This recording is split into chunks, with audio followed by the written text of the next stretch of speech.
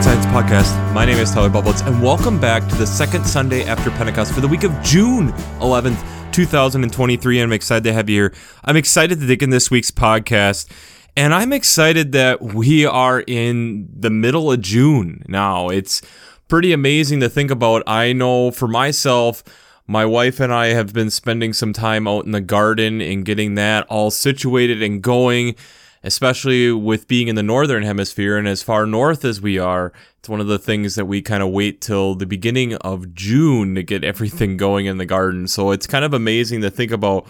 We are quickly approaching mid-June already. And so it's just, time is moving by quickly. It's one of these moments also that I really enjoy with being these Sundays after Pentecost. This is the season that I think, especially that as we turn liturgical colors into green that will be on for now about half the year, it's the grow season. It's the time that we put forth and to think about how do we grow in the faith. And I think that's one of the things that I think we can start to even see this week as we'll have alternative first readings. The moment and recognition of us thinking about how do we continue to grow in this season? How do we continue to grow in following Jesus now that we've gotten through the Easter season and gotten through Pentecost? What does this actually mean for us to grow? And I think that kind of fits in decently well with the question that I have from last week was, when was the last time that you acknowledged that you were part of God's ecosystem? And I got a good response back from a loyal listener talking about in this person's life, he realizes it when he's around kids, but talking about as a school bus driver, that now that school is out here, at least in the United States, for many schools, it becomes a little bit more difficult, and recognizing even in that you can make a big difference to a special few kids and how much of a difference that can make in their lives and thinking about that. And I think that's worth thinking about even within our own faith life, is how we can impact so many in such small ways. We can impact people in such small ways to us, but it leaves a lasting impact. And I think it's something that's worth remembering and thinking about. So let's just jump into it this week.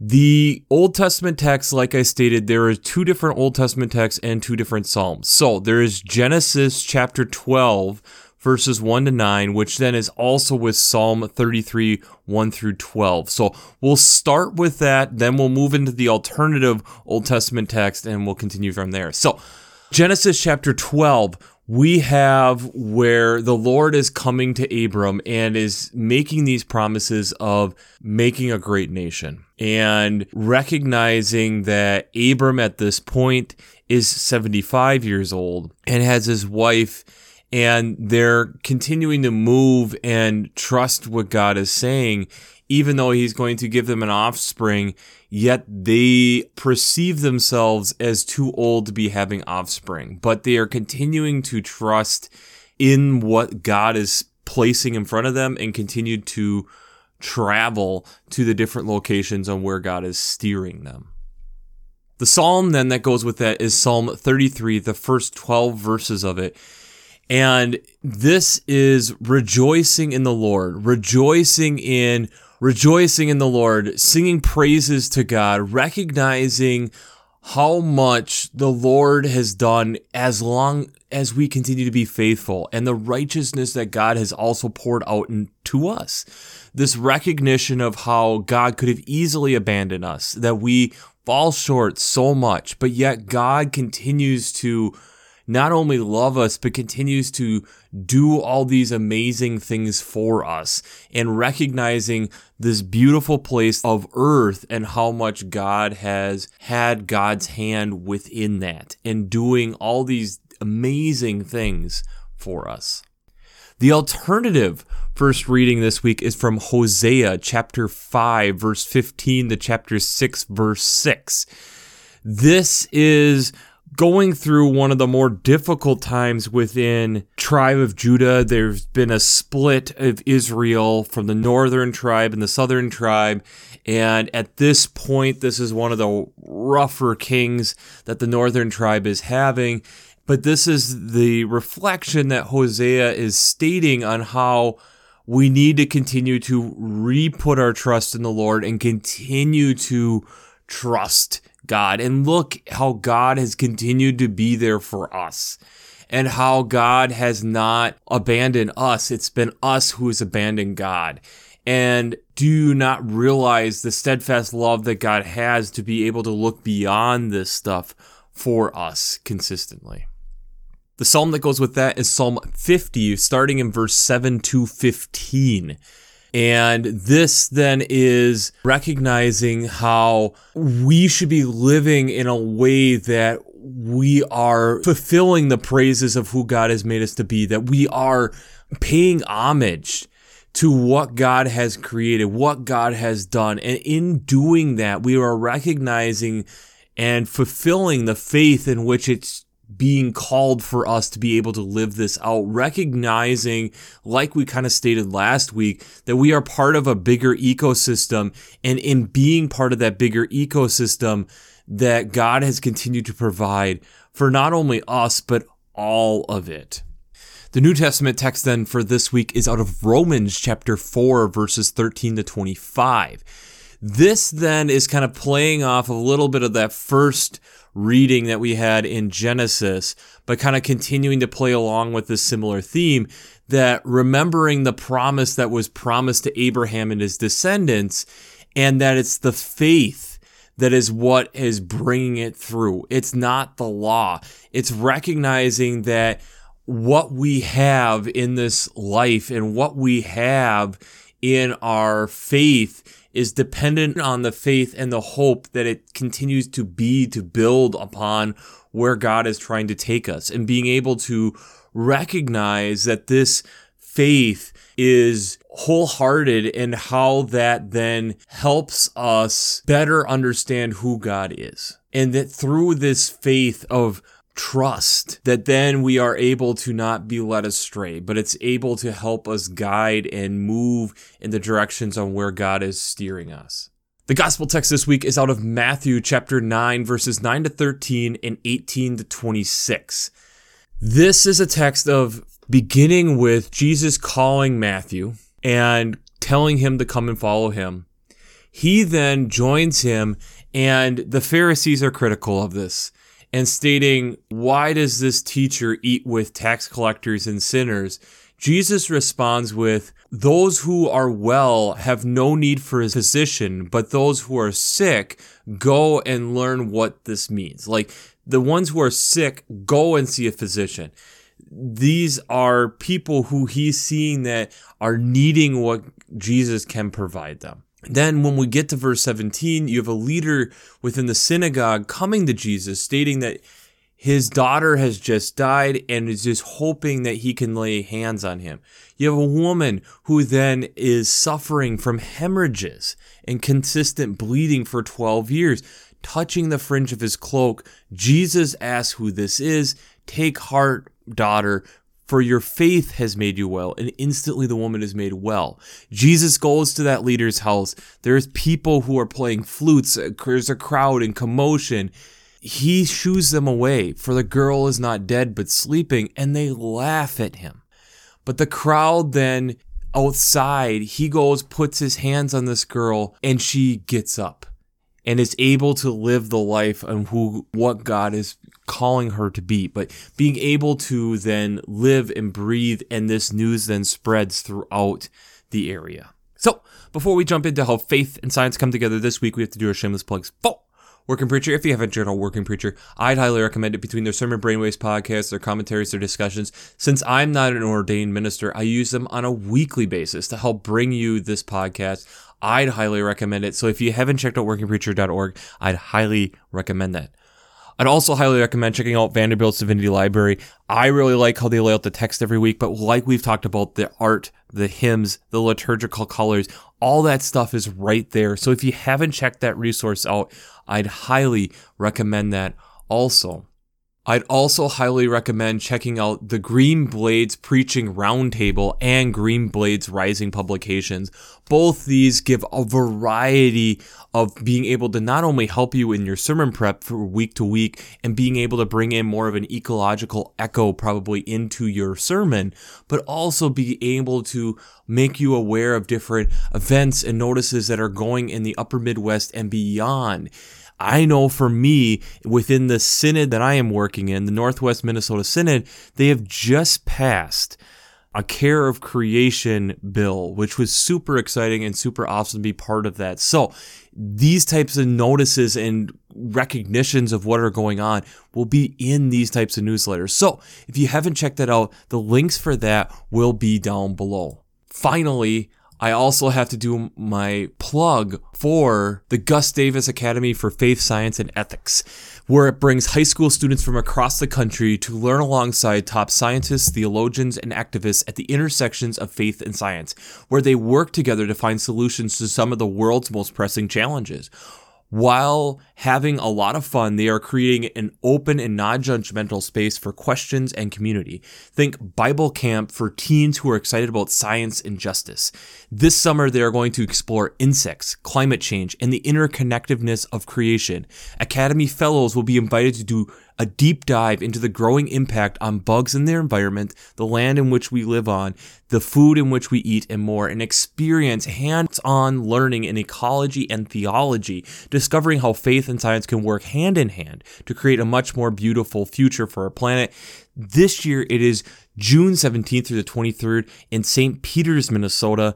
If you haven't checked it out, I highly recommend it. I have been in contact. We're finalizing the details, and I will be at this event for parts of it. So I'm really excited about it, and I hope that the younger listeners of this podcast are also checking this out. Faith is a tricky thing. Faith at times makes us do crazy things. Faith is sometimes so abstract that it's very difficult for us to be able to fully define it. And coming off of Holy Trinity Sunday, when we're talking about this weird doctrine of having a God that is in three persons but all is the same person, it makes it difficult. But to then move on to the abstract notion of faith is another part. But I think there are ways that we can do this and be able to understand it within our own lives a little bit deeper. As it's kind of been talked about in multiple times on this podcast before, I really enjoy birds. I would say I'm a little bit of a bird nut. I have enjoyed ornithology and looking into birds and everything that's going on. And we have talked about it a fair bit over the over 280 episodes of this podcast. One of the birds that I have brought up before, and it is in the news again, because there are some major decisions that are going on with this bird, and it gets back to this idea of faith. The faith of, can we believe some people are saying that they have seen? And at what point will we believe it? So, the ivory-billed woodpecker, the last officially confirmed sighting of this bird, where people can agree on it, is in 1944, with video in the 1930s. So we have footage of this bird from the late 30s.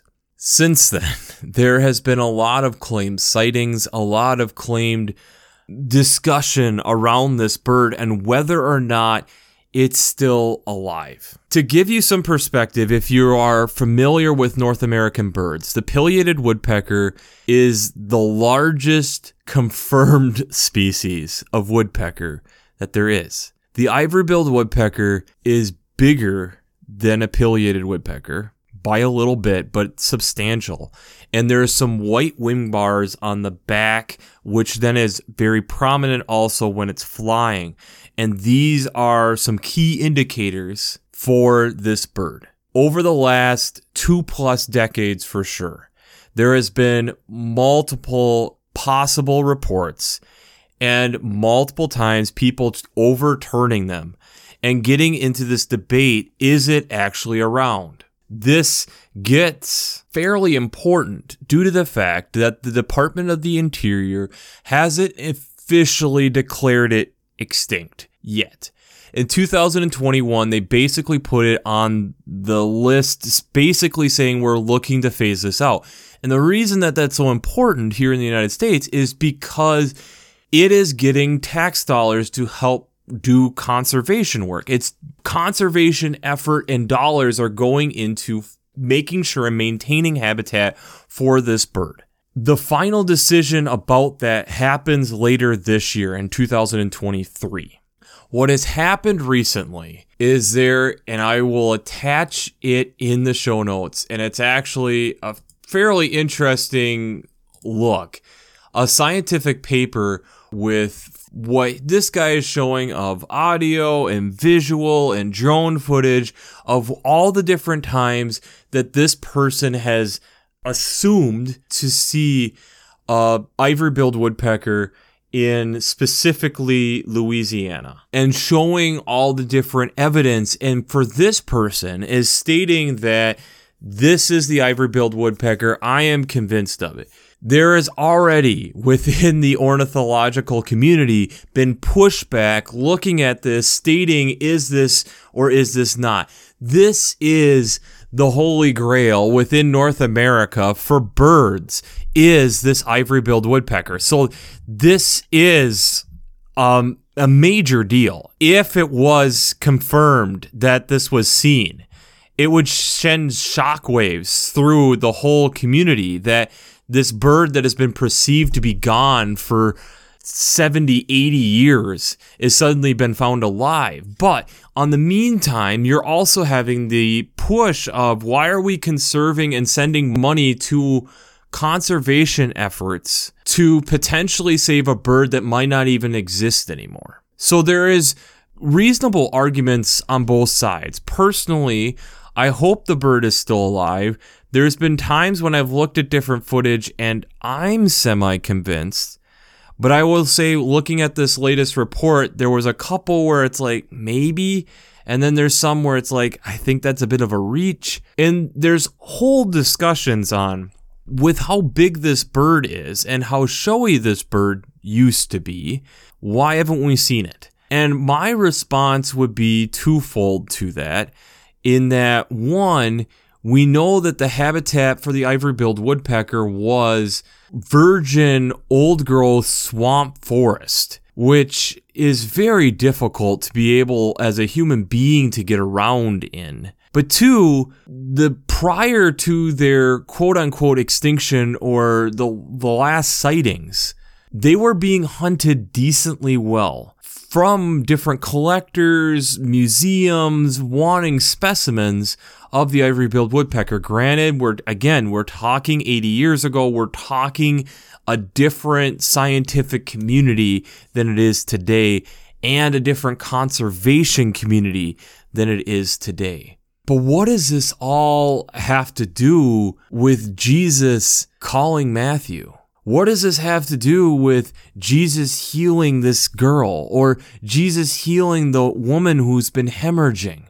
The thing of what this does apply is the faith. There is whole groups and communities who are adamant that they have seen this bird, and they have the faith, and they're trying to share this message with the world because they want to show, like, this is amazing. Like, if we were able to see one of these birds after 80 years, there would be so many questions that we'd have. There would be so much research that would suddenly be like, whoa, we got to figure things out, because they've been evading us for 80 years. On the flip side of the coin, there's skeptics.